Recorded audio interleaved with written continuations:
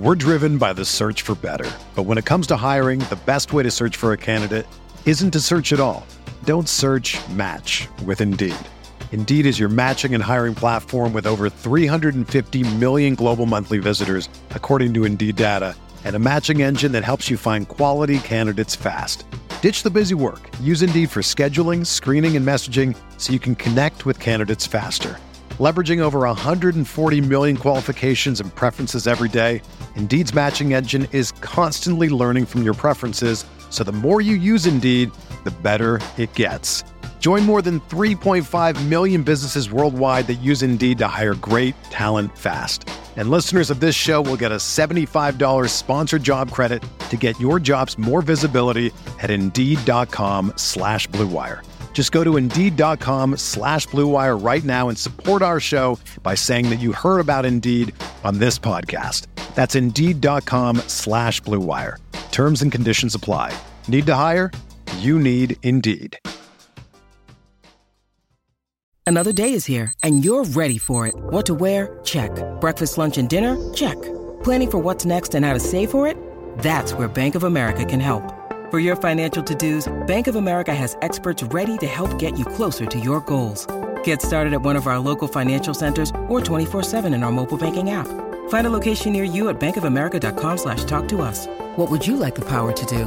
Mobile banking requires downloading the app and is only available for select devices. Message and data rates may apply. Bank of America N.A., member FDIC. Mayo Experience. Mayo Experience. Mayo Experience.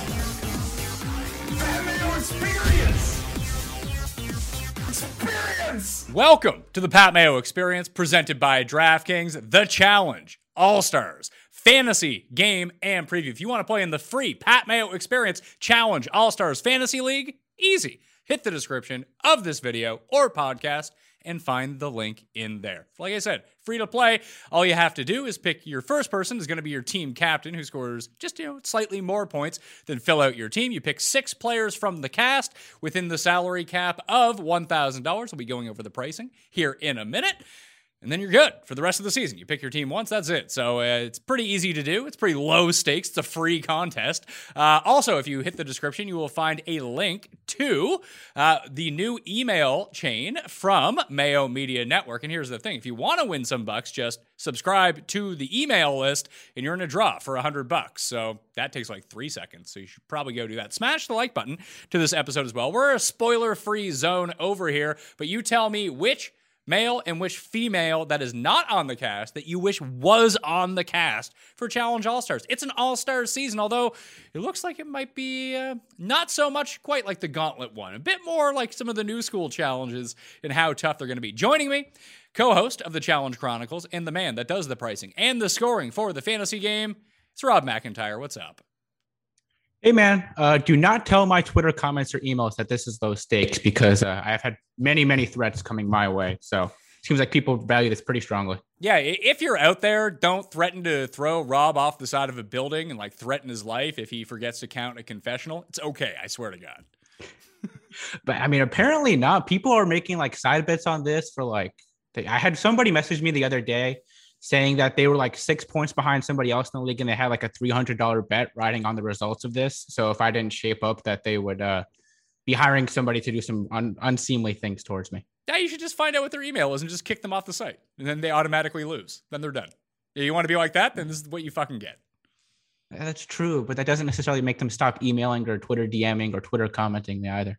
Well, I mean, that's what you get for having open DMs. That's why you should close your DMs, because nothing good ever leads from open DMs, Rob. I hate to tell you that. But I want to talk about the challenge because I'm excited for the season. Far more than I am for double agents, and I'm not minding double agents whatsoever. But I'm actually jazzed up for this one. We'll go over, as we basically constructed an entire cast of people that aren't on who should be on that might be better than this cast. But let's start with the female side of everything, just because there's 2 names that really stand out athletically, at least, above the rest of everyone, and that's Kellyanne. She's $230 in the fantasy game, and Ruthie, who is $220 in the fantasy game. Obviously, Ruthie a lot smaller than everyone else, also a lot older than Kellyanne at this point. It's been a while since we've seen Ruthie, but she's on the press tour. When Mark Long is on Good Morning America, Ruthie is there with her, so they're really promoting her as one of the faces of the show.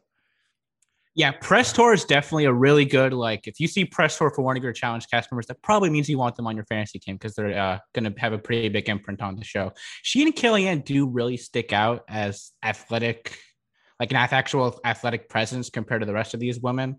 It's hard to say exactly how many of the competitions are going to be athletically inclined. Perhaps they're just showing us the ones that are more competitive on the trailer. Then we're going to get them. We're going to get our, itching powder on the treadmill type elimination. So it could play out where that's not as big of a factor as we're thinking. But yeah, I think Ruthie and Kellyanne definitely. I almost thought honestly about pricing them like $60 or $70 over everybody else, but just with how the show typically plays out and the fact that they might even be kind of ganged up on here by the rest of these women, that's not how it shakes out. Well, we don't know what the format is, although the trailer has told us there's only going to be one winner. So it might be in teams for a bit. It could be like half the house, half the house. At least it's not a battle of the sexes season because no one ever wants to see one of those ever again, based at least on the first two times that they put this through. So we're not quite sure how the format of the season is going to go. What we do know is that it premieres April 1st, so Thursday, on Paramount Plus, the new version of CBS All Access. They've rebranded. They put on way more shows, so it seems like a good time to get in that. I'm in Canada. I have no idea how I'm going to watch this.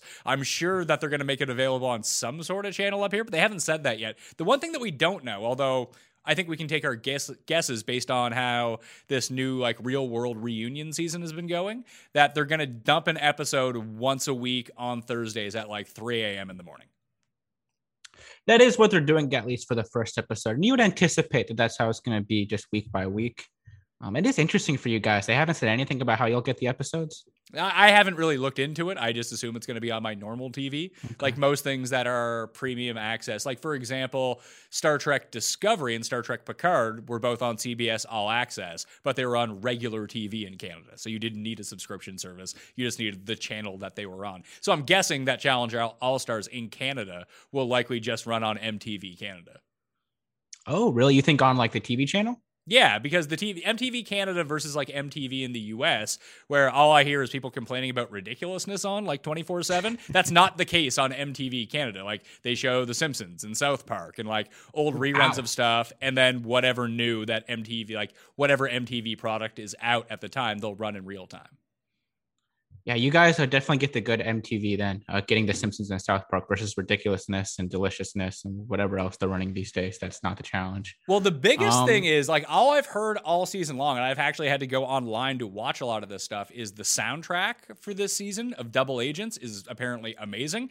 We would never know because after the first run on MTV, like if you're not watching it or buying it off iTunes right away or whatever, wherever you're going to get that, when it gets repurposed and shown in reruns or probably added to the streaming service, like the cost of the music that they're using in these episodes is so expensive that it just gets directly translated over to like, common use music that doesn't cost anything. So they don't have to continue to pay copyright on everything. But that's the version that we already get in Canada. We don't get Bon Jovi in the episode. Yeah, since War of the Worlds 1, pretty much, their soundtracks have been like seemingly super expensive, really like prominent music, really well done. But then once it's repurposed, like a little bit after the season ends, then they switch around the music and stuff. And they actually have cut out a few scenes I've noticed too in some of the repurposed content. Like I purchased War of the Worlds 1 and War of the Worlds 2 on my Xbox before they came out before War of the Worlds 1 came out on Paramount Plus. And I noticed that the songs were different. There were entire scenes that were missing, like parts of fights were kind of cut out. So they switch around a lot seemingly after the season ends. I wonder, do you think you guys get like the scenes edited out as well then? I'm really not sure, to tell you the truth. I know that we got the full version of the D cut down episode, and then all of a sudden that was gone. So that was the episode that we got to watch right away that wasn't available in the US. It's probably just a packaging issue where they sent it off to the other countries, and they're like, oh, shit. No, here's this new episode that you have to play, and there just wasn't enough time to put the new one in place, or they didn't even think about that. But they are pre-editing the international episodes without the soundtrack that you see in America. So I assume those are the versions that they're going to be using after the season ends and they repurpose them somewhere.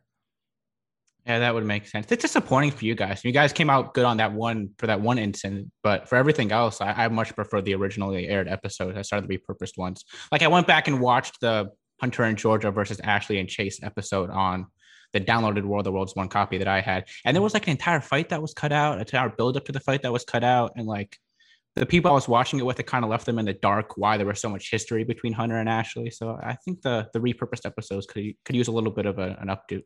Well, we'll see what happens if they go big budget on the music for Challenge All-Stars, because it will be exclusive to Paramount Plus.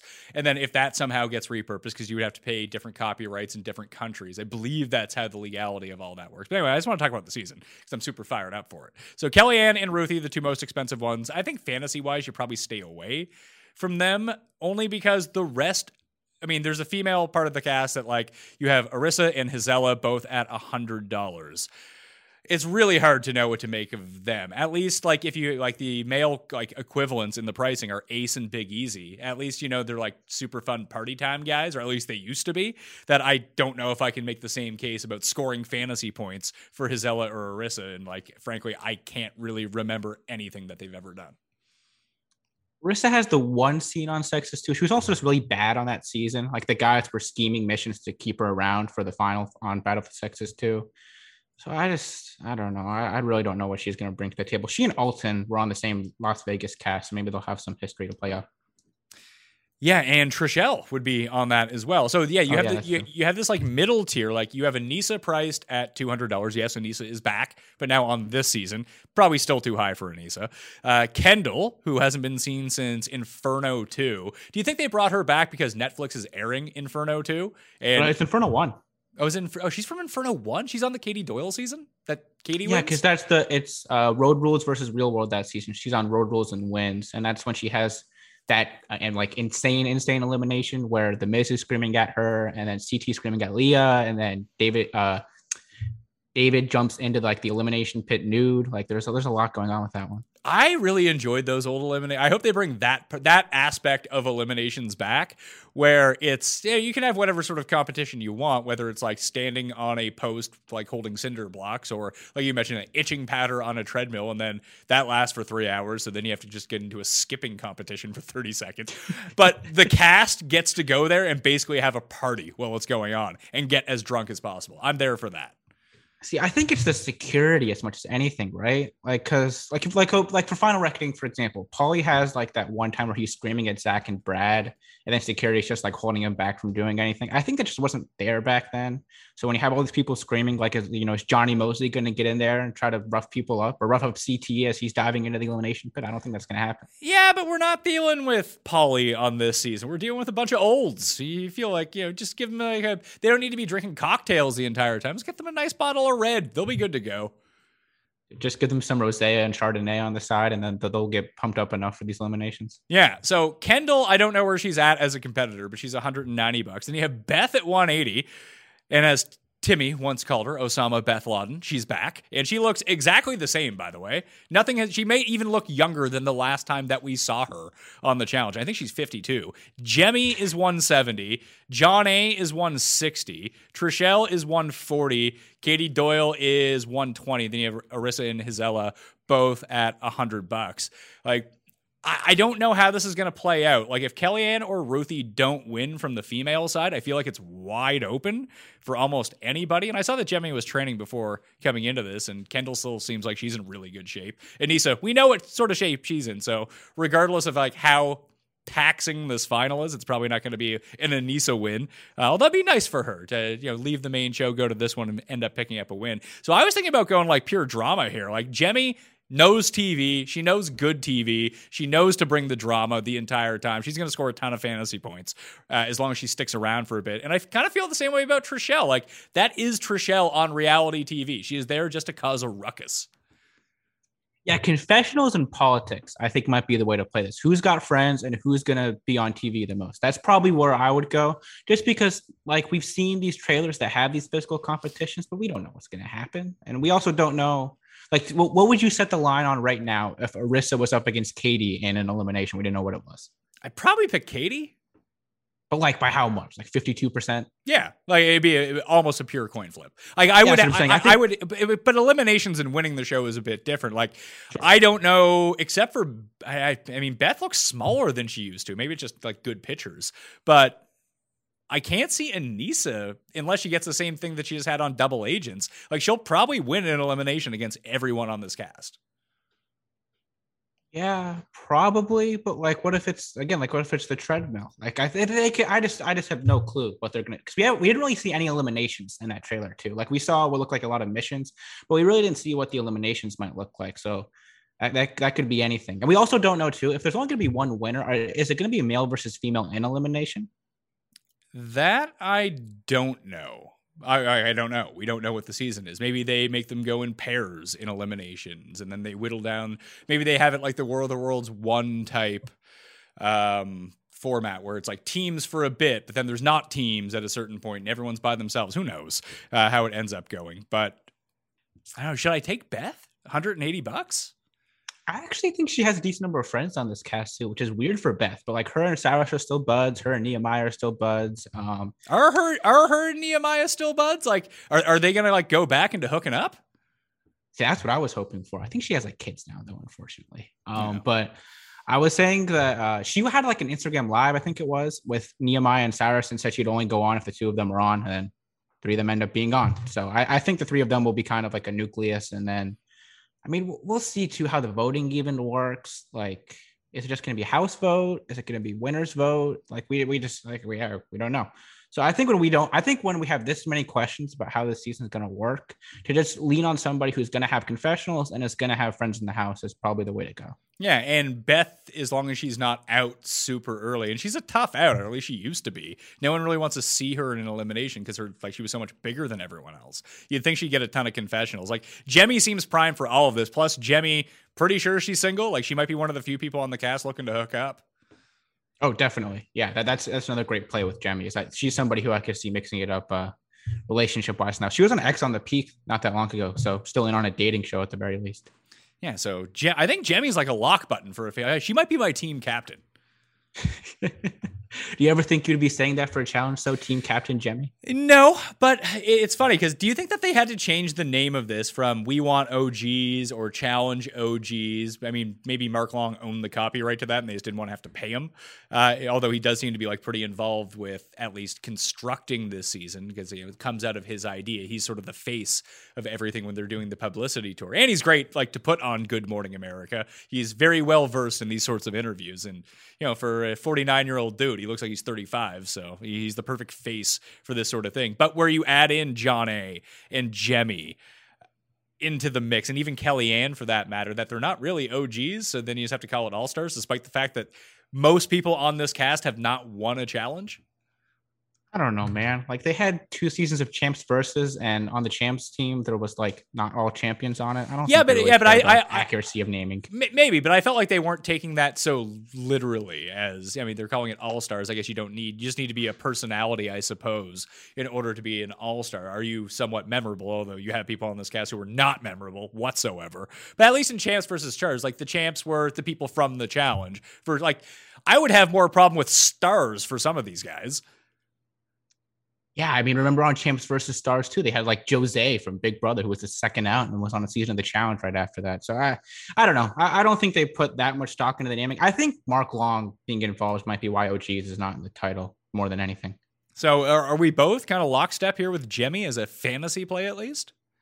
Yeah, I think Jemmye's a good play. I really thought about pricing her up too. It was just hard. I mean, with these, we just have so many questions. But I think, with how many confessionals she'll get, she's still around the show enough. I think she's a pretty good play here at 170. And like competition-wise, like she's not a bad competitor by any means. And like I said, it looked like she was getting back into shape before she ended up going on this. And like really Kellyanne's probably a better athlete. Ruthie's probably a better athlete. But I don't think that there's a huge gap. It's not like the gap between Darrell and Ace. Yeah, no, it's not the gap between Darrell and Ace. She was actually pretty capable on Vendettas too, going back to Jemmye. So I think she'll be okay competition wise. I'm really skeptical of how athletic these competitions are going to be. One, I'd figure they'd want to keep this a little bit cheaper budget than the main show. The draw with this is really the cast members versus what they're like doing. So I don't think it would make that much sense for them to really spend up on these missions.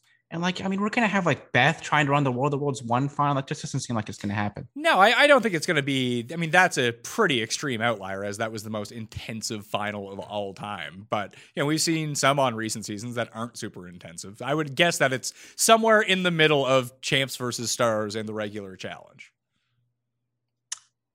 I would see leaning a little bit more towards champs versus than the regular show. I would think it's more towards that end. I just think with not knowing how people are going to compete, you're leaving yourself liable to a lot of Josh versus Michi situations if you just have super athletic competitions.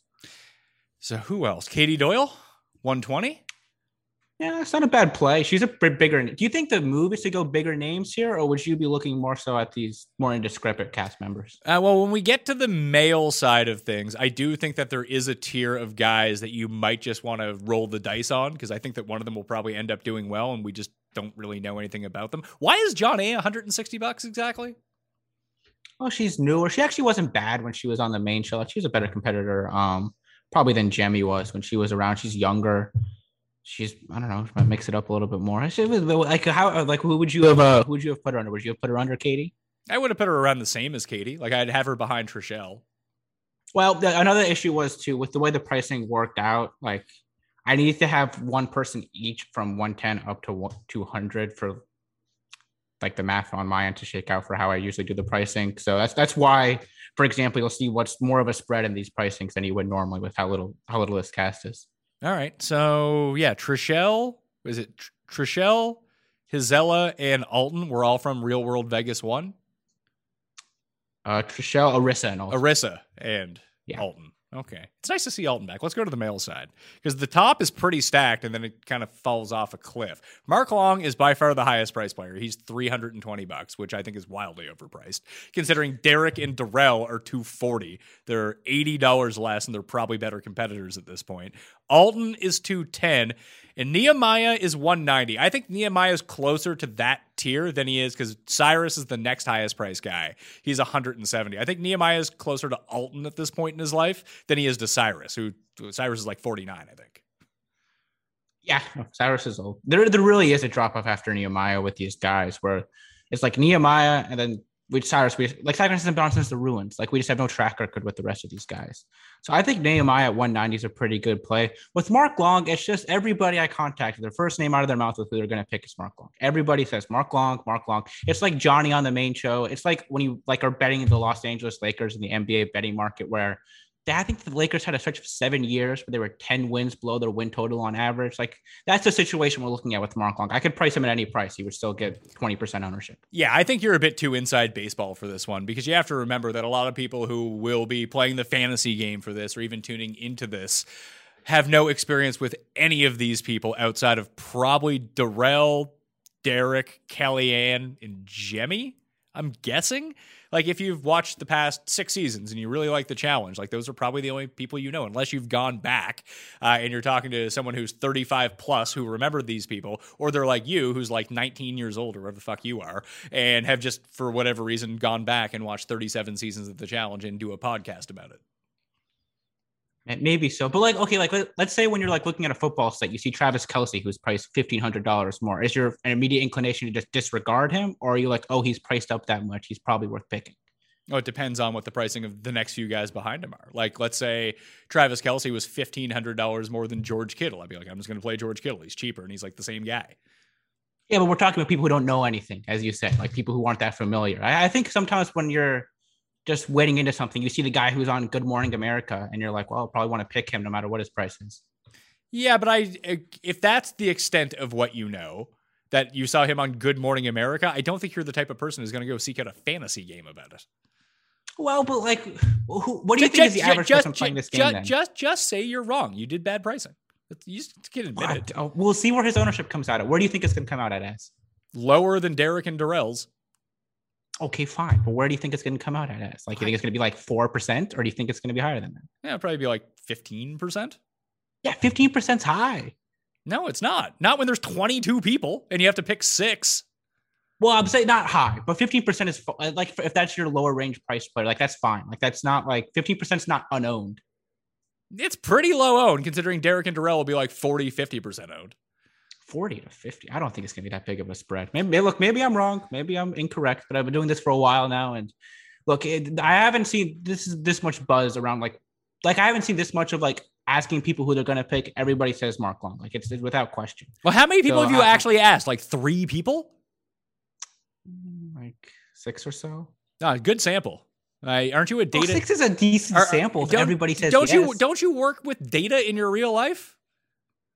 Yeah, but like unfortunately I don't have access to as much data for challenge pricing. But so you're putting all your stock into something that is a very small sample based on the very personal people that you're asking about this, who probably know all about the challenge. I would assume the person who's playing this is going to be somebody who either A, knows a lot about the show, is going to know Mark Long was super involved in the production and would want to pick him, or B, somebody who doesn't know as much about the show, sees the guy in Good Morning America, hears about how he's involved, he's the one doing all the interviews, then they're going to want to pick him.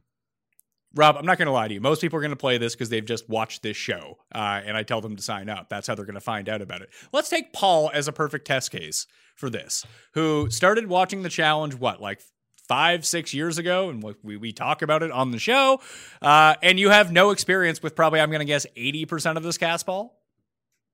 That would be correct. Do you even know who Mark Long is? I've heard the name. Do you know who Derek is? Yeah. Do you know who Darrell is? Derek was on the show. Yeah, Derek was on this show, so yeah. So I had to switch that show. That's how I got introduced to Derek Kaczynski. But like, if it's just is you... Is he related to Ted? Yeah, that's... Let's hope not. I don't think that's... Is his last name Kaczynski? Isn't it something like that?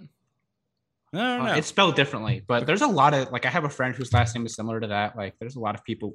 There's a K, and then it ends in ski, and then in between there, whatever. Just a lot of Polish people over in America, knowing Rob, apparently, involved with the challenge somehow. Just the tentacles are out there. But if it was you, Paul, and you just had to kind of go through this cast, talking about the names that you recognize, at least, and who you think would be good and who would not be good, who would it be?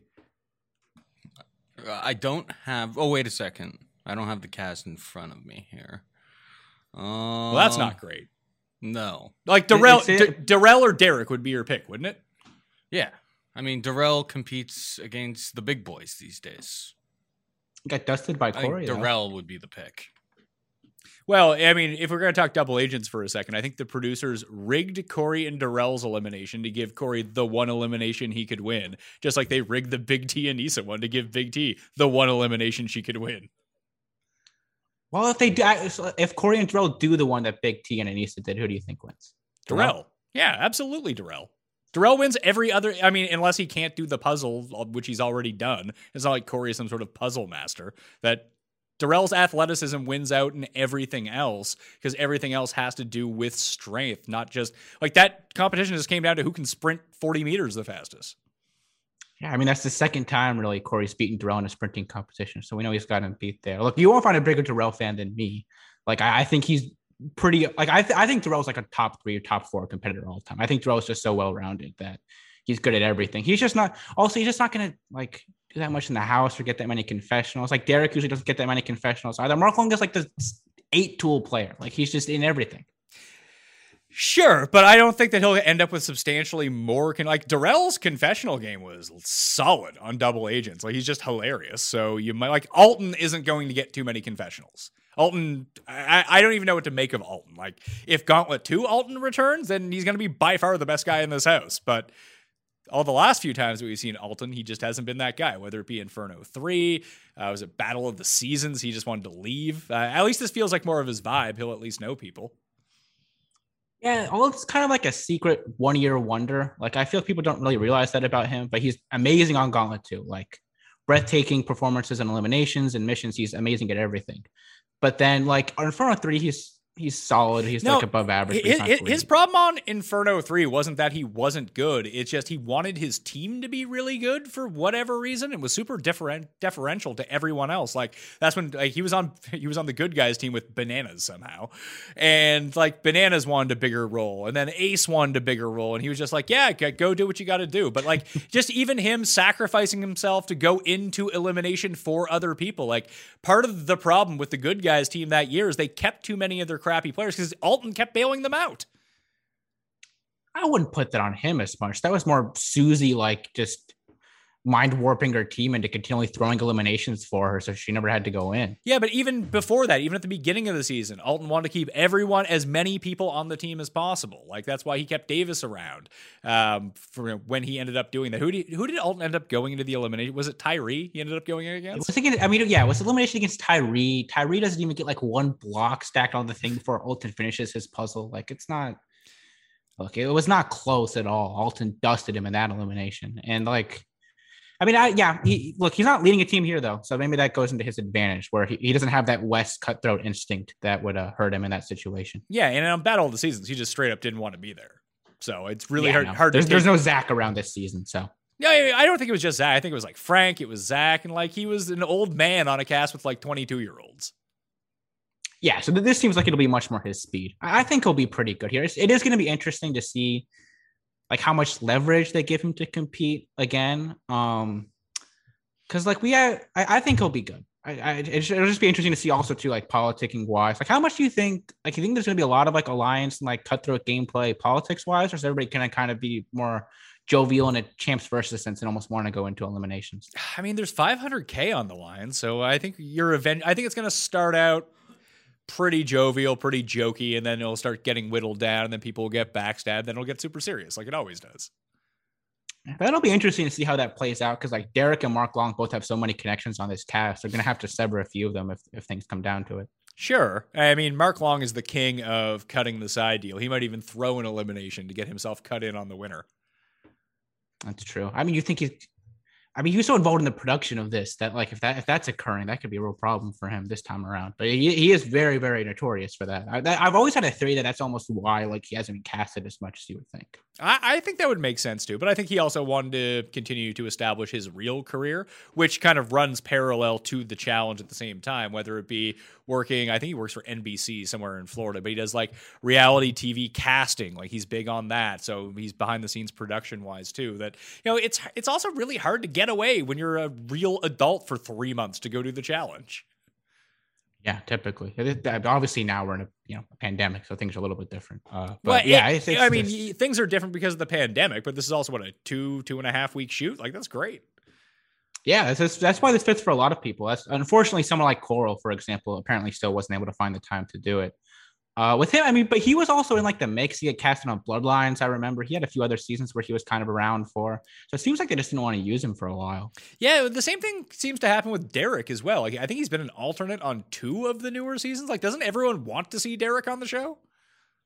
Do you think there's like a secret sort of agent game with a lot of this that we just don't see? Like, is there like a Rich Paul or Amino Raiola of the challenge that's like getting all these people casted on that otherwise we wouldn't want on? I think that there is some sort of agency behind a lot of it, but I don't think it has so much to do with the like challenge, either veterans or people associated with the real world or even road rules at this point, or probably even Are You the One? But I do think that there is a casting agent who probably takes Amazing Race, Big Brother, these British shows, and kind of picks the cream of the crop clients that they want to put out there to try to get onto the challenge. I do think that's a real thing. Yeah, I think now it can be, I could see why it's a little bit harder for one of them to get on, just because you would think most people that would watch, like would want Derek or Darrell to be on, would be watching anyways. Maybe that's not the case, and we'll see with this show. If this show rates way better than the main show does, maybe that's not the case. But like back in like Bloodlines days when like Dario and Rafi are getting casted, you wouldn't want like Mark Long or Derek to take that spot. I think that they were just so big on trying to pump up Are You the One at that point that they just really wanted to go heavy on Are You the One and try to give them some sort of showcase to get more people to watch that show. And I just don't think it's funny because we've had some really good Are You the One people stick, but we had so many of them thrown at us, and they were outsiders. They weren't real world. They weren't road rules, that the bad ones just seem so bad. Yeah, there was a lot of just dead weight. They seem to not have, I think they have a pretty good idea of what shows they should be casting from, but it seems like who they pick often is kind of hit or miss. Like Victor getting gone before Pauly from Big Brother was odd. And then now with Are You the One? But also like has like Hunter being good on the show, or Devin or Cam being good on the show? Has you like gone back and watched their Are You the One seasons? No, absolutely not. I tried to watch the first season of Are You the One. I was like, this is horrible. I'm not watching this ever again. I watched the Second Chances season. That's the one that's kind of like fake the challenge. Yeah, but that's not Are You the One? That's more like the challenge than anything. Yeah, I know. That's what I'm saying, is that the competitive aspect is actually interesting instead of them just like picking out these matches, which if they knew how to do basic statistics, could be done very quickly. Is that how Devin ended up winning? Well, I mean, it took him to the last week, so eventually he stumbled into it, but it took him much longer than it should have. So I actually heard the last season of Are You the One that Amber from this season came from, was actually pretty good. I think it was like the pansexual Are You the One? So it gave a lot. It could be a guy or a girl that you were matched up with. So it was just like there was far more calculations that had to go into it. Yeah, that one would actually be a lot harder to pick out, honestly, because you don't just have the two groups you're picking between. That I haven't even barely looked into reception for these seasons, honestly. I would occasionally do some challenge scouting, like if I see somebody coming on, I'll check them out on Are You the One to see if they were crazy or if they're just kind of wallpaper. But beyond that, I don't know. I don't have the time to watch these shows. They seem like such a time commitment. Yeah, and you're still watching like Survivor and Big Brother, aren't you? I watch Survivor.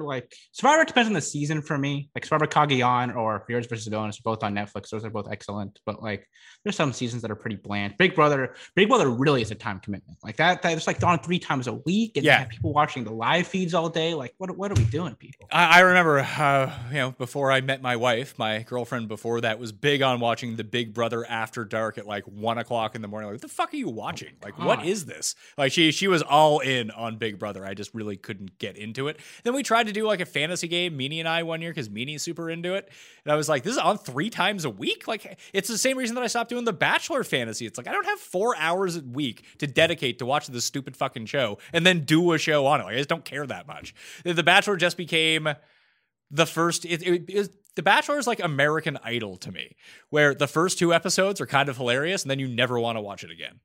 Exactly. Same thing. Yeah. First 4 episodes of The Bachelor I can do. After that, it just comes too slow pace and sappy, and it's just not for me beyond that point.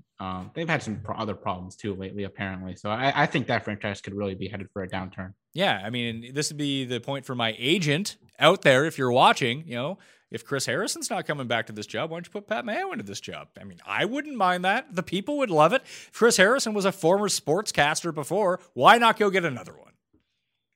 Oh, apparently it hasn't worked out that well. Maybe they want to go a different route, unfortunately. It's time once again to tell you all about Magic Spoon. Growing up, cereal, one of the best parts about being a kid, but ever since I switched to Magic Spoon, I don't mind eating some cereal anymore because it's not full of sugar, that other junk that you don't eat. It's a great snack, it can be a great breakfast, and I've been trying to cut down on carbs and sugar and unhealthy food in general, so that means I basically can't eat anything, and I tried protein shakes and powders, and listen, I'm not a bodybuilder, that stuff's not really for me, but I did find this was a delicious way to get my protein before and after workouts, so that's working out for me. There are 0 grams of sugar, 13 to 14 grams of protein, and only 4 net grams of carbs in each serving of Magic Spoon, and only 140 calories per serving. It's keto-friendly, gluten-free, grain-free, soy-free, low-carb, and GMO-free. And we've got exciting news, friends. Magic Spoon will be releasing 2 amazing new flavors this month for a limited time only. We're talking about cookies and cream and maple waffle. That sounds awesome. And if that isn't the most comforting, indulgent combination, then I don't know what is. This is the ultimate treat yourself combo. So make sure you get some while you can for a limited time, or just build your own box.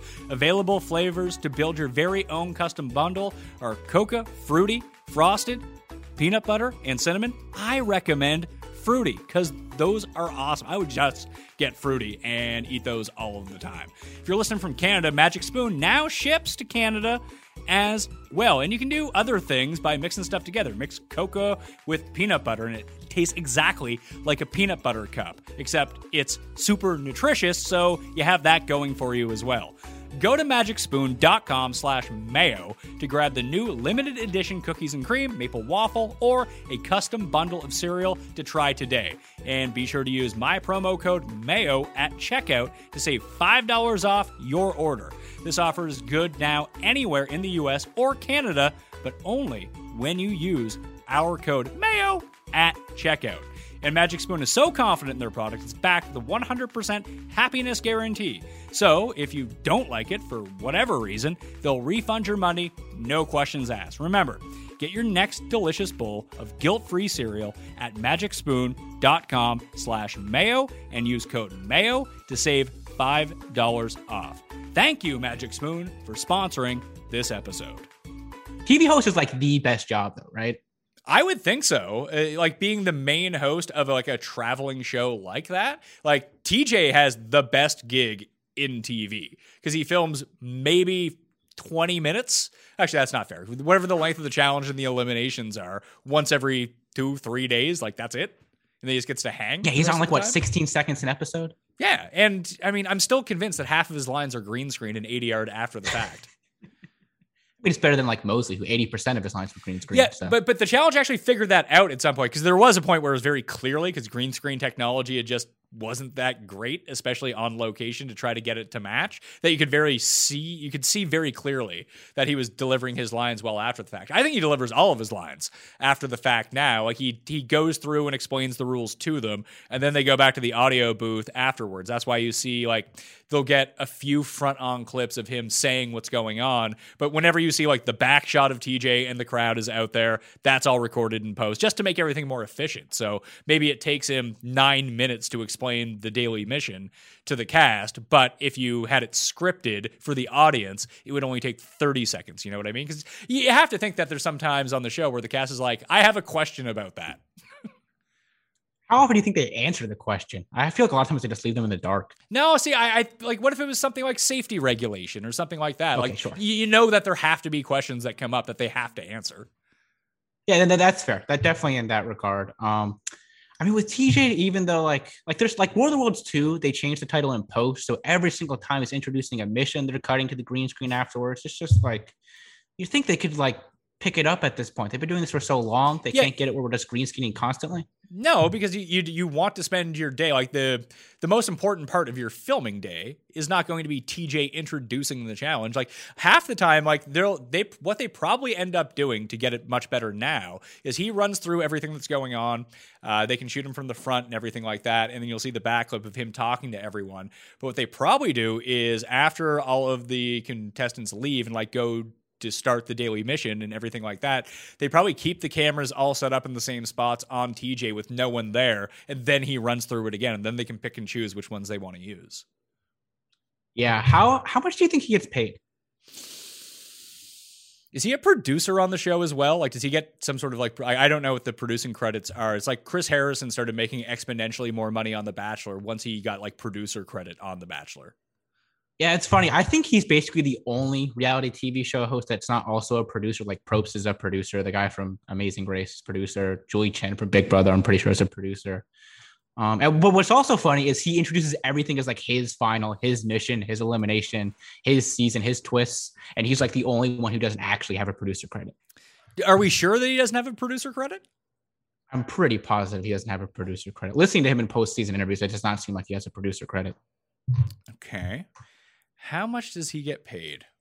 I'm going to guess like $300K a year. Maybe $300K a year for 16 seconds of screen time. Like, yeah. Come on, man. I can do that for like a third of that. Yeah, but no one cares about you, Rob. People love that. They didn't care about him before he came on. Hey, listen, he was a BMX. Was he an X Games gold medalist? Well, look, I don't know. I think he was like biking around. Apparently, you can't even do this show without tapping your mic and making huge bass sounds the entire time. How are you gonna read? How are you gonna read off a green? How are you gonna read off a prompter? Well, I just got the new mic. I'm adapting to it. Like he had to adapt to reading the rules and not getting bullied by Cyrus when he has a bad call on elimination. I didn't really feel like TJ never backed down from it. The only person he ever backed down from was when CT was losing his mind on the duel, and he was just like, "You need to chill out, bro." Yeah, he let Wes take care of that one. What? I'm curious. We really should have been tracking this on our show. When did like this they really ramp up the security? Because there was a while where it was pretty much just the Wild West, and like people would be going after people, and they wouldn't have anybody stepping in besides other cast members. I mean, Duel 2, when CT beat the shit out of Adam, like the security couldn't stop that from happening. At least the punch, but like they were there chasing him around. Yeah, so Duel 2, because Duel 1, they don't have security, right? Because that fight in particular, I just only remember Wes getting involved. I don't remember any other security getting involved. But there was no need for security on it, though, because no one was like, CT was so, like, Wes was way behind the barrier on Duel 1 yelling at CT. So unless they thought that CT was going to, like, leap over something, run across the little thing, and then jump up to where they were, like, they were probably pretty good. So they probably had security. They just didn't feel the need to interject them into the season. There became a shift at some point where they incorporated producers onto it. It's like, oh, you got to talk to the producer to get out of here, or security steps in. Like, they just became a part of the show. I think they were probably always there. Yeah, maybe they're just more present on Duel 2 when they kind of have to be. I'm just looking at it right now. TJ, according to this website, celebritynetworth.com, it doesn't give a salary for his challenge appearances, but apparently he's worth $9 million. $9 million, really? That's like so much more than anybody else in the cast, pretty much. Of course it is. Why wouldn't it be? Like more than like what Johnny and Wes are making between that and like outside stuff. I mean, I would bet you Banana's net worth is probably up around like 9-10 million. Look it up. I would bet you it's way less than 9 million. Maybe it's more now. I haven't checked it in a while, and he's got a lot more going on now. But I'm pretty sure he and Wes both have a ton of stuff going on outside the show, in addition to probably being the highest paid cast members on the show. So you would think that they have a super high net worth, but I don't think it's that. According to this, Johnny Bananas' net worth is $200,000, which is just not true. Well, so I think they're wrong on the TJ one then probably too. But they're overshooting it by that much? Like, I don't know. Let's see. 9 million is a lot of money. It is and it isn't. Not if you're on TV, it's not. Like, what are TJ Lavin's expenses in his life?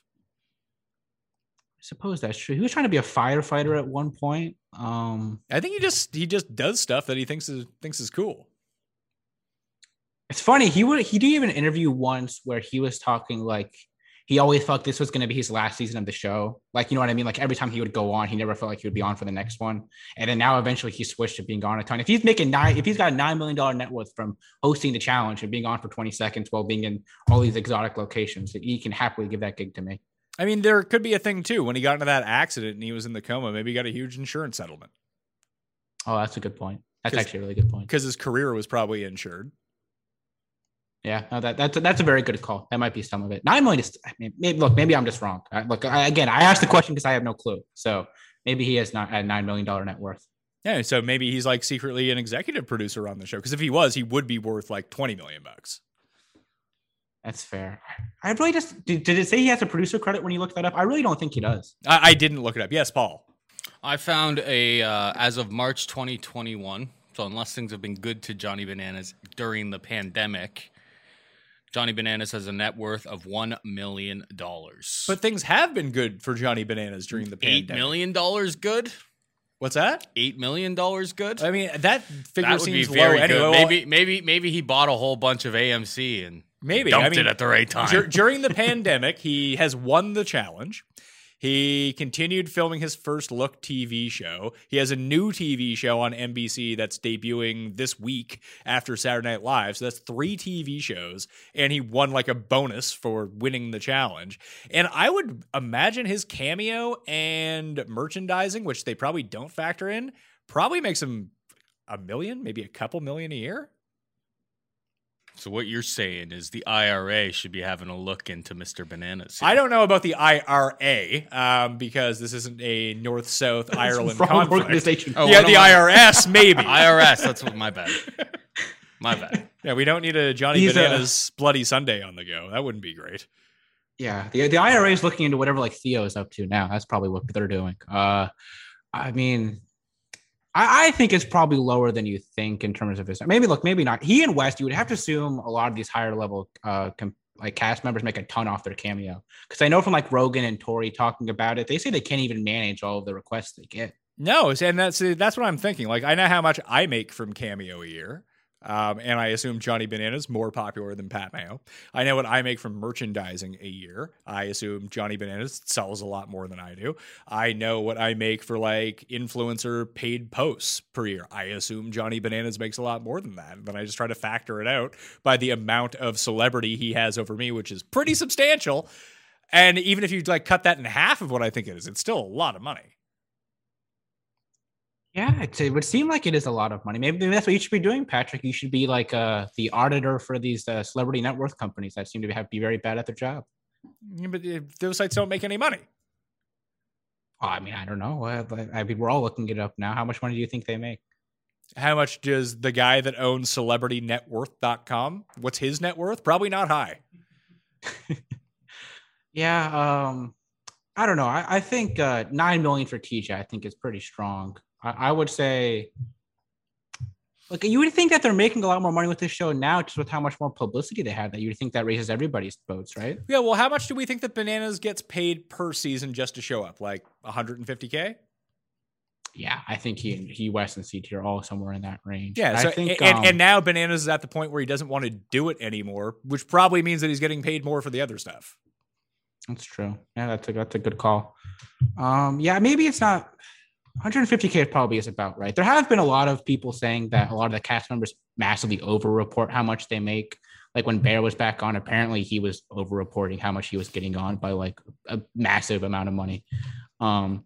So I don't know, but I for the three of them, you think they're such title faces of the show. They're making a pretty decent chunk of change just for showing up. No, but I think that Bananas has done the best job of monetizing all of that. And I can't really speak to what like Wes's outside incubator actually makes and how much he makes off that. I mean, he could make a ton of money off that. That could just be him out there talking about it.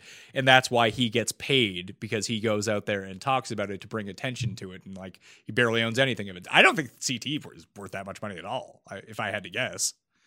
I think pretty much all of his just comes directly from the show. He doesn't really have a Twitter. Like he's really not much of a presence outside of just being on the show at all. No, exactly. Where Bananas has his hands in every single avenue that you can get into to generate profit. Like, I just remember, I forget where he was talking about it, but like him, his mom, his sister, all kind of run the Johnny Bananas merchandising type stuff. Like that's all a homegrown business. Like everything goes to like their place. They're the one who packages it up. They send it out. So like he's keeping a big percentage of that.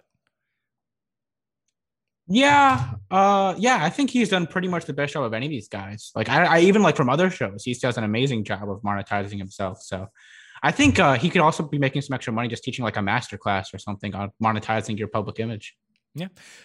Rest of the cast, because we are here to talk about Challenge All-Stars, just not about what these people are worth. Nehemiah, I mentioned, he's $190. So he's behind Mark, Derek, Darrell, and Alton in terms of the pricing. Like I mentioned, he's $20 more than Cyrus. I think Nehemiah, almost like Jemmy, just might be a play here. Yeah, Nehemiah is somebody I feel pretty confident in too. He's somebody going back and watching him on the older seasons. He was always very good. Like he was never had the image of, one of the higher level competitors. But anytime he lost, it was always in like a weird, dopey elimination, like I Can from the duel, or on the elimination he does against Evan. He's very close to beating him for one, and Evan's an exceptional competitor. And then also there's like some rules machinations that Evan kind of dodges during the elimination. So I think he's definitely a very good play from a competitive perspective. And like we said, he's friends with Beth. In the trailer, you can see him mingling with Jemmy. I think he's a really good play here. Yeah, like I'm just looking up people that I would think that have a lot of money. Like Ron Howard is apparently only worth $200 million. I would figure it would probably be more than that. You think that these net worth places are just out of line and they don't know what they're doing? I think the people just make them up. Like it's just one of us just deciding to put in $200 million for Ron Howard's net worth. Yeah, how's anyone ever going to check these? They couldn't get Trump's taxes, but they're going to find Ron Howard's when no one's looking. That's a good call. It's also like you think that would change so frequently, just depending on like what they're invested in or what companies they're a part of. So like, how are you even going to keep track of it, even if you do have a good gauge on it? Exactly. So the rest of the cast here, Cyrus is sort of in this like in between period in terms of pricing. He's 170. He's not that good. He was never that good. So I can't imagine that pushing 50, he's going to be all that great, unless it is a valet car parking challenge where he was a valet parker for 6 months, which makes him better than Ace at pushing down a clutch and taking off the e-brake apparently, which Ace was the worst at that. Then you have the tier that I was talking about at the very beginning: Laterrian 150, Yes 130, and Tech 110. It feels like if you can pick the right one of those guys, because we just don't know anything about them anymore, that they could be really good for all we know.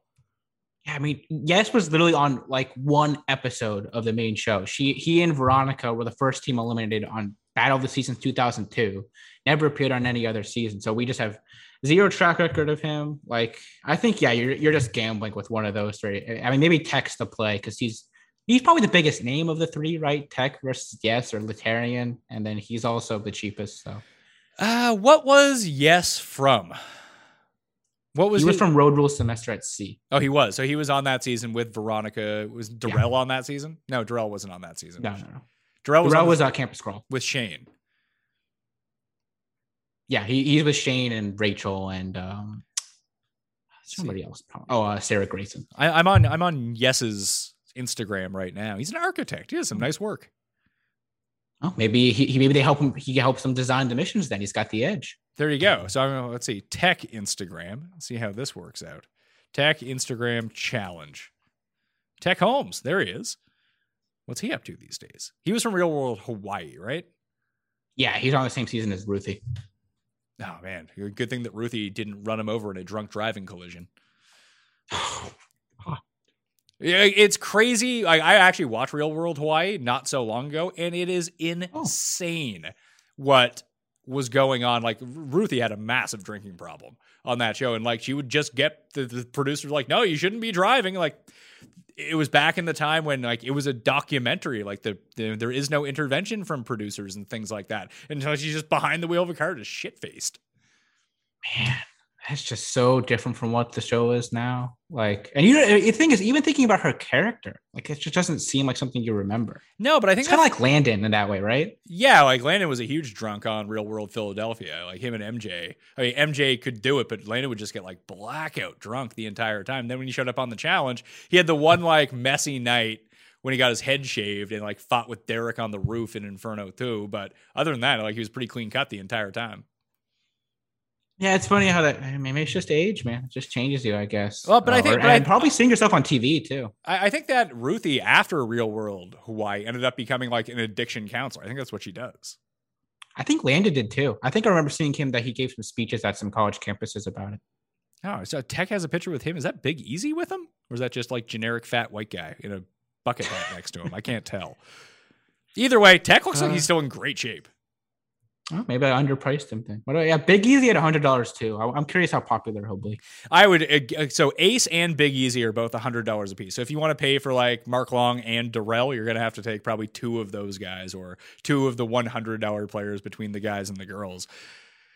Big Easy could be a really good value in this game if he's still party guy Big Easy, because he's going to be hard to eliminate either way. He's not going to win, but you know, there's only one person who is going to win. So what's the big deal at that point? You're hoping that if you pick Derek and Darrell that they win, and then Big Easy's just in the finals because he wins a whole bunch of eliminations and just cracks beers the entire time.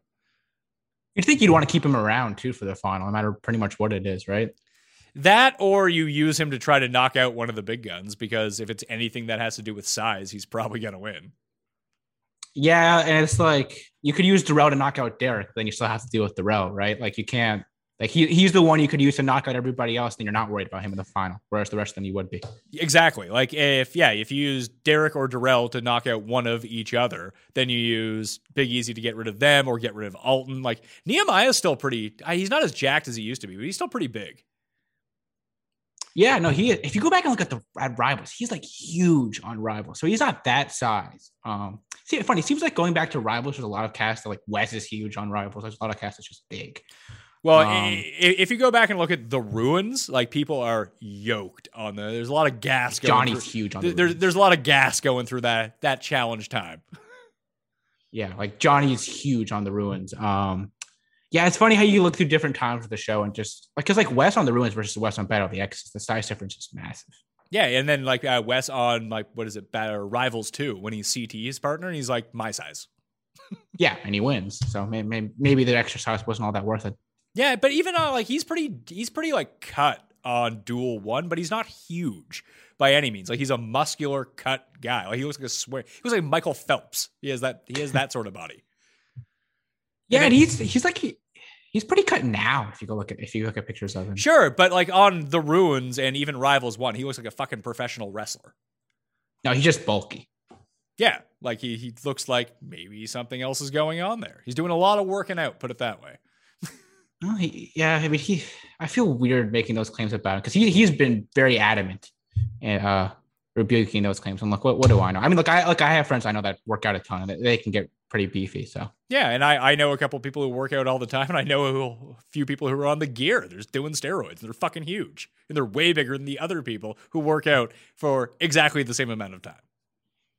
What do you think your game plan would be physique wise if you were going on the show? Like, what's the ideal physique you'd want to have? I actually think that Bananas has the ideal physique where he has enough muscle and strength that, I mean, the perfect amount of strength that you want, because, you know, the bigger guys are all like, so much emphasis gets put, like even on this season, like, oh, Fessie's such a good competitor. And even CT for so many years, like their size came in handy so often because people remember things like Hall Brawl. Like you're just not going to beat Fessie at Hall Brawl. That's not going to happen. But if it's anything else, you probably can beat him if your strength to weight ratio is better than his. And that's what Bananas has. Wes has it too. CT is surprisingly good at it, even still. It like even looking at someone like Big T versus Anissa. Like Anissa's way stronger than Big T, but Big T's strength versus her weight is much higher than Anissa's. I think strength to weight is a lot of what these competitions come down to. That's a good call. I think Johnny's a little bit smaller these days than what I would think. Maybe I think more like Turbo's body is what I would be going for. Yeah, but I mean, Turbo was probably, how old was Turbo anyway? Do we is he sort of like a Cuban baseball player? Like we just don't know? He's like early 30s from reports. I mean, maybe they're wrong. Yeah. So, you know, he's sort of like in peak age to be in physical condition as well. And, you know, he does martial arts. We saw that. Yeah, I wonder if he'll be back. I doubt it. I'd like to see him back. Like, Jordan is actually the perfect example of this because Jordan's not big whatsoever, but he's super fucking strong. I think Jordan's also like you're weird. Jordan is overrated despite the fact that he fucking dominates. Unless you get him into a tug of war with Fessy where you really need two hands to do it. Like all of his missteps on the challenge have generally been exclusively, he had the one with Bananas where, you know, his punching power just wasn't as good to get through the wall.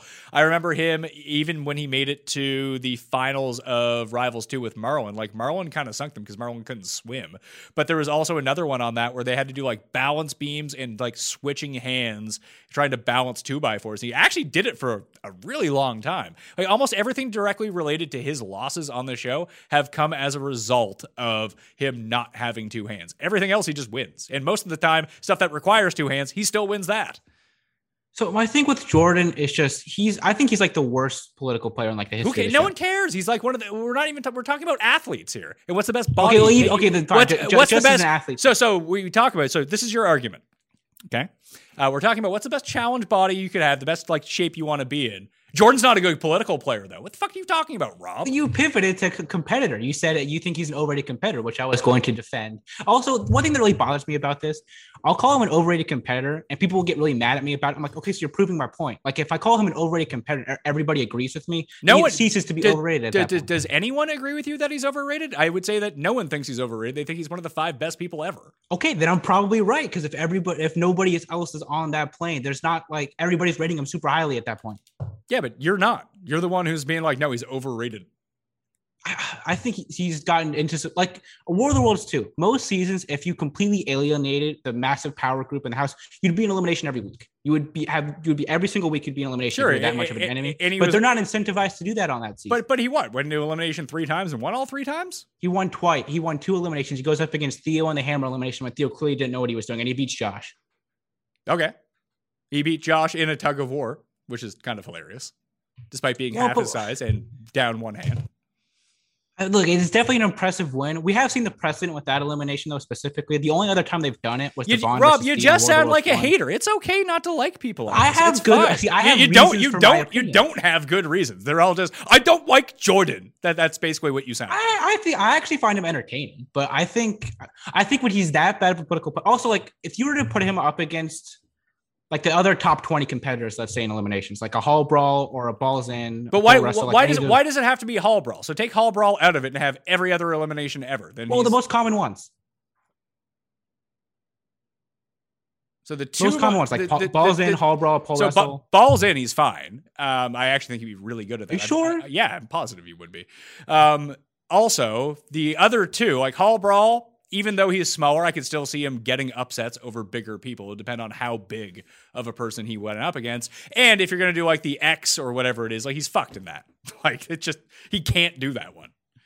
I just think he has some massive, massive holes that if he's in a competition with like these other top level competitors on the show, he's going to have massive problems. And he's also getting himself thrown in constantly. Like I think he just has a lot of holes that we'll see how much more he's on the show. But if that's the case, I'm definitely shorting his odds to win. Well, I don't think that he's ever going to be invited back onto the show. Doesn't he have like a lot of problems? Yeah, he might have some behind the scenes stuff where I don't know if he'll be back anytime soon. Yeah, so we might So never see him again. This is going to be one of those LeBron versus Michael Jordan hypotheticals, I guess, where I'll be on one stance. Unfortunately, never be able to be proven correct. I do like, so like, according to you, Jordan is no good. Alton's no good. Who is good on this show? Right? I never said Alton was no good. He has one great season. He's a one season wonder. But then who's good? I'm asking you. Who's good? Darrell. Darrell is somebody who I'm probably overweight on compared to other people. I think he's just so well rounded compared to somebody like Jordan that he's amazing. But is he any better than Jordan? Like well rounded wise? Well, if we go through those really common eliminations, how many of them does Jordan beat Darrell in? I don't know. How many eliminations has Darrell ever actually won? Well, he's not in many of them because he's actually good at staying out of them, unlike Jordan. Okay. I mean, he's beaten Zach and Pole Wrestle, beaten Johnny and Balls In. He lost to CT, but CT broke that one elimination. And he just lost to Corey. Okay, sure. That last one wasn't great, but this is also like past his prime Darrell, unfortunately. And he also lost with Cara Maria on Fresh Meat 2 to Cara's really bad in that elimination. No, it's Cara's fault. It's not Darrell's fault. Of course, Rob. Of course. That wouldn't help your point now, would it? Well, see, again, I have reasons for my opinions. But they're not. But your opinion isn't just Cara was bad in that one, not Darrell. Like, they were both pretty bad. Well, if I thought Darrell they were both pretty bad. I would say that Darrell and Jordan are probably, I mean, Bananas has to be pretty close because he's won 7 times. But I would say that they're the 2 overwhelming favorites in any final that they're in. Landon as well. And Landon, yeah, you're right. And Landon. So those 3. Turbo is also hard. I mean, he won the hardest final ever, and it was against Theo, who was like Olympic sprinter. West was very good in the final. I think he wins like against an average group of competitors. So he's just more of a question mark where it's hard to say how much that plays going forward because we've only seen him in one. Last guy that we didn't talk about from CT's season of the Real World Paris. It's Ace. He's back. I love Ace so much. He's so bad at the challenge, but I love him so much. Hopefully he has like an Inferno 3s type season where he can just hang around and be fun for a while. He has a really good time when he's on. But yeah, it is going to be hard too. Like it's been so long since so many people were on TV. Like, I think that's why we have the Anisas, the Jemmys, the John A's on, because we at least know, like, okay, they've been on TV somewhat recently. We know what they're going to be up to at least. With Ace, like, I mean, I don't know, man. It's been since Inferno 3. Yeah, he's over 40. He's the same age as CT. Who knows what's going on with him? But I just like Ace. I think he's a good time to have around. The alternates for this season are ridiculous and why they're not on the show. So, like, Cook is an alternate. She should be on. Casey is an alternate. She should be on. Not Casey from this season, like Casey Cooper, the one who used to hook up with Bananas, who sucks at the challenge, but it's a great time to have on. Abram was an alternate, wasn't he? Abram, there was apparently, I think there was some other issue with the alternate. Like, I think he has a wife now. Like, and again, with COVID, like, there's just so many things that somebody could be left off for reasons we just don't know. Okay, I would have much preferred to see Abram on this season than even like Big Easy is like the really like glaring one. Like I never needed to see Big Easy again. Not that I dislike him. It's the same. He has the same storyline every single time that it just gets tiring. Even after 10 years. It's repetitive, and like Anissa's really good like at putting herself as like the narrator of other storylines or being sort of a background character and stuff she's not the direct like character in. She's good at being in the background. Big Easy was never good at that at all. Big Easy's either like he's either the main part of the show or he's not involved. And when he's the main part of the show, it's the exact same story every season. Now he's underrated, he's overlooked by everybody else, and then there's just some disaster that he ends up losing. Yeah, and I mean, you could almost throw Katie into the same bucket too, as she had the same storyline over and over, but she was always on these big team seasons. And that actually made a lot of sense. Like if it's an individual or like pair season, that won't be a storyline for her. It's not like, oh, we need to get rid of Katie. Like, who cares? Yeah, and I find her a more enjoyable character than like a Big Easy, just around the house. I think she's a bit better working in the background than Big Easy too. Like the one individual season we have with Big Easy, like Fresh Meat and Dual Big Easy, there's like nothing to write home about at all. Just from being in an individual season, he has like no storyline. Kahato is also one of the alternates who didn't make it onto the main cast, who I would have enjoyed seeing. Because I think him and Ace are friends. Well, him, Ace, and Abram, I think by now, I forget if they're in business together, all three of them, but they definitely have a relationship between the three. So, maybe they didn't want a power alliance on. So we're like, we got to have Ace and then nobody else. All right. So let's end this with the people who are missing from this show. And I'm not going to throw in like CT, Wes, or Bananas. Like I don't feel like they should qualify for this since they are still on the main show, just like Darrell and Anissa are, I suppose. But it seems like at least Darrell and Anissa, I guess CT is like of that generation too. Either way, I'm not including those guys. So from the female side, missing, I have Tina, Coral, Jody, my fave, Keena Dean, Jillian, Paula, Evelyn, Emily, Laurel, and Rachel, and Veronica. Like that's a cast right there. And that could definitely, if we have an All-Stars 2, that's definitely a pretty good looking cast. Coral, I think, is really the one where like pretty much as soon as the format was announced, outside of Mark Long, Coral was the first name I thought of. Like I thought like her and Mark Long could be like team captains or something and pick teams for this. Like she was definitely one where she's the one I'm missing the most. Like, but I like Paula's great too. Veronica, she's been on more recently than the other ones, but she'd still be fun to have on. So who am I missing from the guys' side of this then? Brad, Isaac, Landon, Frank, Abram, Timmy, your boy Dan Renzi, and Kahata. Is there any glaring omissions there? A pretty good list too. I think they did a little bit better on the guys' side. I think there's also been more guys to kind of come in lately from like way back in the show and mix in, whereas with the women, that hasn't happened as much. So there's not as many guys who like looking back on it that I would be missing. Somebody like Miz or Theo Vaughn, for example, they just have so much going on. Yeah, I just took them off the list because there's no way they would. It's just like Evan and Kenny just aren't ever going to be on this show, so you can't include them. Yeah, or like Jamie Chung, for example. Like there's just no point in having that discussion. Do you actually come to think of it? Do you think that Kenny might ever come back? Because they had him host. Not a question I think I can answer. Honestly. But I assume they had been like banished from all MTV Challenge, whatever it might be. But Kenny was hosting like an after show for Jersey Shore at one point, like well after the fact. Like not like recently, but like well after he had been banished by MTV. Like Evan's actually local to where I'm at right now. He runs like a marketing company. He ran some like Canadian dating show too, didn't he? Yeah, but I think that was around the same time he was on the challenge. Oh, okay. I thought that was after, but maybe not. Kenny's on like the Rivals 2. He has like a preview segment he does for Rivals 2 as well, I believe. Look, I don't know. It's just that's one of those questions where I just am not privy at all to what production might make. There was a production assistant who said on an interview that she thought they might come back on. From my view, like I think there's plenty of other people we can have on besides them. Yes, but I mean, those would be two. Honestly, they probably don't want to just bring any attention to themselves. It would be my guess. Yeah, like I don't see what they have to gain out of that. I mean, it's just like I didn't include Camilla as a part of the female cast. Just I don't envision her ever. She's also back. newer, but definitely no. Yeah, she's also definitely somebody I wouldn't want to see either. I don't know. I know Paul Shag agrees with me on that one. Yeah, Paul was early on hating Camilla. Nailed it. Now you did. Yeah, that's definitely one that they look back on you in favor, Paul. So you came out looking good there. Is there? I'm just racking my brain trying to think of like what other guys that could possibly. Yes, Paul. Can I get credit for being early on Big T as well? Yeah, you were big on Big T, although this is her the season that's currently going on is her season. She's not going to win everything. You're going to say, she really came into her own this season? Does she ever do better on a challenge season than she does on Double Agents? And we don't know what the result of Double Agents is yet.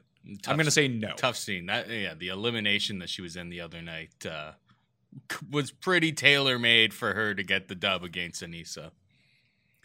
Susie. Yeah. I guess Susie and Sarah would be the other. Oh, that's a good call. Her and Sarah. That's a good call. For the female side. Just trying to scroll through here. X on the beach. Various. It's funny because although he's like new to the challenge, I feel like Kyle would fit in perfectly on the show. Yeah, do you think it'd be fun to like have two or four like random newer cast members mixed in? Like, can we have like Kyle, Nelson, and Big T show up and be part of this cast? No, just Kyle. Kyle feels like I think that's why Kyle is so popular amongst, at least I think he is, amongst people who like older people who still watch the challenge and like the challenge. He just feels like someone who was on the show 15 years ago. Well, like the groups he's usually working with tend to be the sort of the older guard. So that does make sense. Yeah, it's funny. He hasn't done it's not even like the extra press work though with him, right? It's not like he's like Johnny, like monetizing his Twitter like crazy. I mean, he's a British reality star, so they have a ton of following already. He just, for whatever reason, does seem very good to be ingratiating himself with the Johnnies and the Wesses. He is, but just like his whole persona on the show, although he's backstabbing and cutthroat and all this stuff, he actually seems to be one of the few people who seems like they're having fun. Like he doesn't seem like he's just a downer the entire time. Yeah, no, I think he's been one of the better additions to the show over the past 2 years, you'd have to say. He's definitely somebody who checks pretty much all the boxes.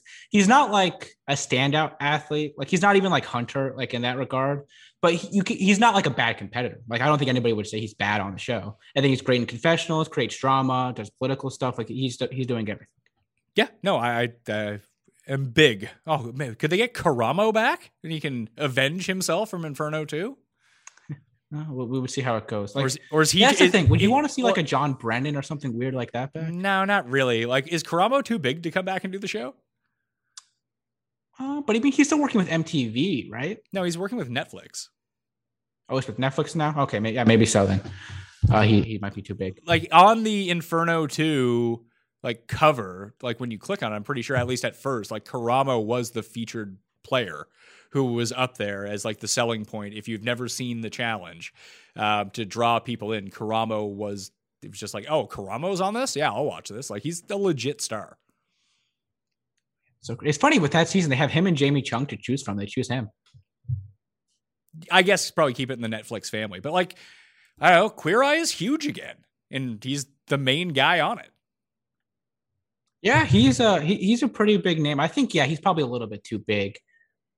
And I'm really trying to rack my brain for these guys. I really don't have. I got two on either side. Actually, 3 on 2. No Julie, who was just a like classic nutbag, who would be perfect. No Robin. Like, how do we forget Robin? Yeah, Julie's a good call. Robin, I never like. I could take or leave Robin. Julie's a good call though. She should be back. No MJ on this season. He was never that big of a name on the challenge though. Like, I feel like he's a bigger real world name almost than a challenge name. What do you mean? Like he's more known for his real world season than his stuff on the challenge. Like he was never that big of a character on the challenge, really. I mean, he has a challenge victory. He won Gauntlet 2, didn't he? Yeah, he wins Gauntlet 2. But like at that point, like should Jamie Murray be on the show? He was on 3 seasons, won all 3 of them. No, but I feel like MJ was a bit more recognizable than that. Like he was like I remember when him and Nehemiah got brought in on Duel 2. It was like, oh shit, MJ is here. Like although he wasn't a great competitor, he was seen as a really good competitor. And I think he was the first to be doing it for his kids too. So he was a trailblazer that way. Ahead of the game there, at least. Yeah. He was okay. Like he was a fine competitor.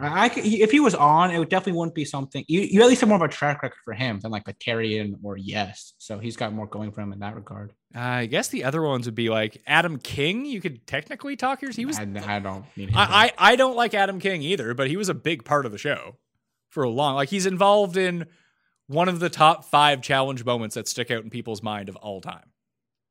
Yeah, but like, he's definitely somebody I'm not clamoring to. I think the rest of your list is much better than Adam King. Who else? So we're probably not going to bring back Abyss. That's probably not going to happen. What? How do you not have Danny on this season? Danny, I'd rather have him than Big Easy. Danny can strut in and be like, I'm the best at this. And he just goes home first every time. Exactly. He can be like threatening to take, Mark Long and Derek into elimination and then just get sent home. I would definitely prefer him over Big Easy. What did he say? What fresh meat was it where he wasn't sweating Landon in the finals? He's like, oh yeah. Like we don't need to worry about Landon. Like I'll just take him. It's like, okay. Idiot. Yeah, he's telling Wes and Evelyn, let's keep Landon around as the 4th team in a final. I think we can. I can take Landon in a final. It's like, all right, pal. We'll see how that works out. I feel like even those two during the conversation, Evelyn and Wes both looked at each other like, "Are you serious?" Yeah, a most delusional cast member, right, Danny? Oh, 100%. You could have put Shane on this season. Shane, I don't think will be back. But I would have enjoyed seeing him. But I definitely don't think he'll be back. You don't think that he'll be back on this show or the actual show? Any MTV program. Oh, is he just done with MTV? He's had some pretty public disputes with their production department. I don't think he'll be back. All right. Anything else? No, I think we covered it. Like I said, I think this guy's cast in particular is pretty good. I'm pretty excited for this cast. Look, I just like just the general concept of the show, so they could put pretty much anybody on, and I'm gonna watch. But with these names, it'll be interesting to see how things play out. Oh shit! What was the from Inferno 2? The girl who was on the Road Rules team that was really good. What the hell was her name? Holly. Oh, Holly Shand. Yeah. We're not getting her? I mean, not now. Maybe she could come back too. Look, we've seen that they're willing to bring back some pretty indescript names. So look, we could just have any of these people show up, and we just don't know. Kendall was on that season too. Inferno 2. Yeah, and Inferno 1. Am I? Oh yeah, I am looking at. They're both on Inferno 1. I keep getting those two confused for whatever reason. Anyway, that'll do it on the Pat Mayo Experience. Check out the Challenge Chronicles with Rob McIntyre, Trace Armstrong, and Devin Jordan recapping each of the shows. You can watch the Double Agents reviews up on Mayo Media Network, but you can also subscribe to them underneath the Challenge Chronicles as well. And they've done reviews of a lot of old seasons, episode by episode. Highly recommend you go back and listen to those as well. So subscribe to the podcast. You can. Guess who just emailed me, Rob? Who? The Miz. Really? Yeah. Ask him if he's going to be on the All-Star season 2. I should, but we're arguing about what time to start this fantasy draft. Oh, And what is he saying? Miz says, just let me know when I'm up and I will pick ASAP. Let's fucking go and get this started. What fantasy league is it? It's something called the League of Leagues, where we draft baseball, football, and basketball all in one. Miz won 2 years ago. Oh, good for him. Fantasy baseball, shouldn't fantasy baseball and fantasy basketball just be best ball at this point? Shouldn't they just be optimized lineups? That's just so much maintenance. Yeah, it's why I don't play them outside of this, but I'm very anti best ball, so that's me. It's for losers who have nothing to do with their time.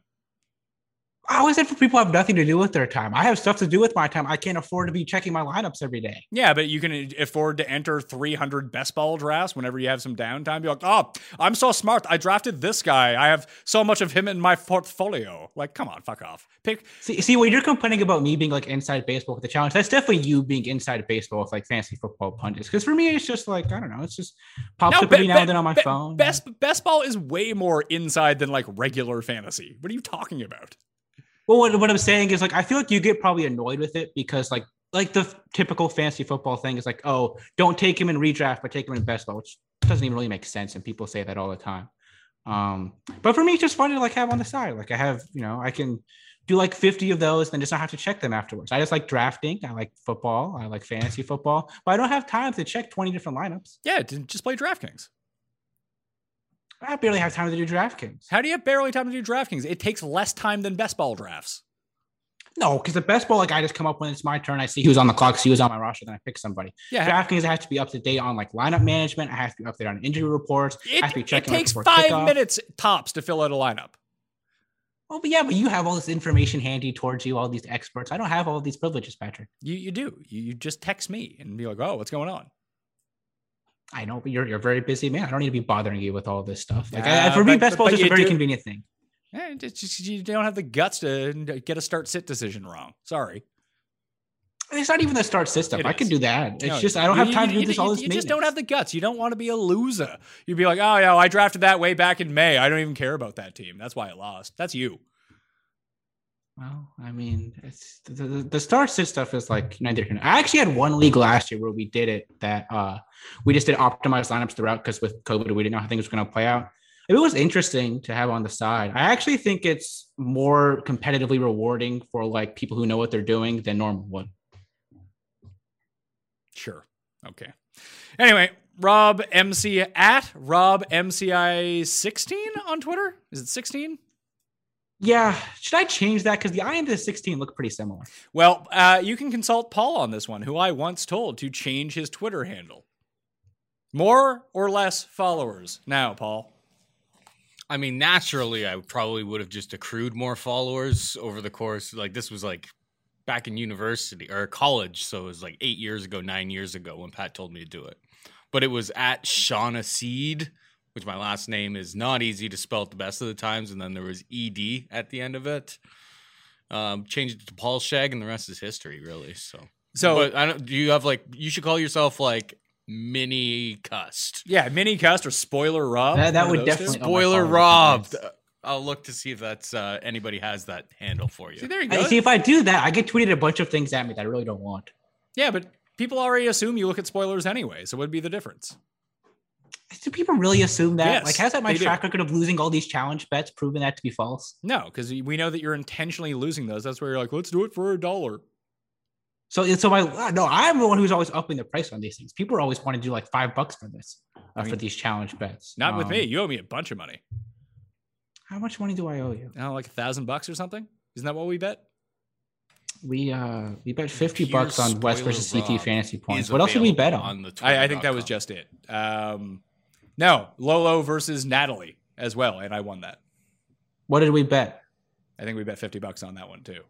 But like, was it like fantasy points or was it length on the show? What No, did we bet? that would be who would make it the furthest. Okay. So yeah, but I like intentionally avoided most of those bets because I think it's a bad metric to use for a bet. I think fantasy points is a much better metric. When did we make this bet? On like the season of show or when we were offline? Like the one we did with Tony? No, I don't know about that. Maybe. Or we just made I'll go back and rewatch her. I don't remember this bet. I thought we made a Lolo versus Cam bet. No, we made a Lolo versus Natalie bet because you were all big on Natalie because she was on Survivor. And the reason that the reason that I wanted to do who went farther in the game rather than fantasy points, because you do the fucking fantasy points. Well, I think the reason why I do them is because I value them as a metric. I'm not going to do this dishonestly. No one believes that. That's why people want to throw you off buildings. I mean, that's true. I think most people just think I don't put as much effort into it as I do. You probably put too much effort into it. That's the problem. Evidently, I'm not doing enough because I'm still getting many death threats constantly. So, all right. So send your death threats to Rob at RobMCI16 on Twitter. Play in the Challenge Fantasy League. Click on the link in the description of the video and podcast. Free to play, and it takes literally 2 minutes to pick a team. So you might as well do it. Premieres April 1st on a Thursday. Remember to smash the like. Subscribe to Mayo Media Network. Join that newsletter. Like I said, if you want to get into a draw for $100, and that'll do it. I'm Pat Mayo. Thanks for watching. I'll see you next time. Pat Mayo Experience! Experience!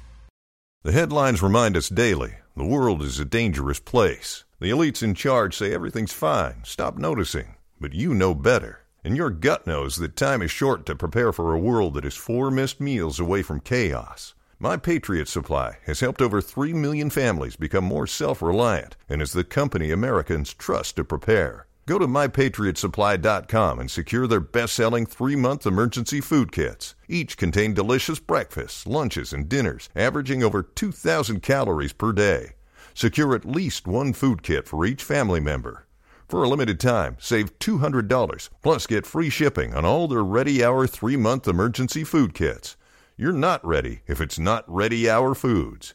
My Patriot Supply also has solar power generators, water filtration units, biomass stoves, heirloom seeds, and critical survival gear. Shop MyPatriotSupply.com today. MyPatriotSupply.com.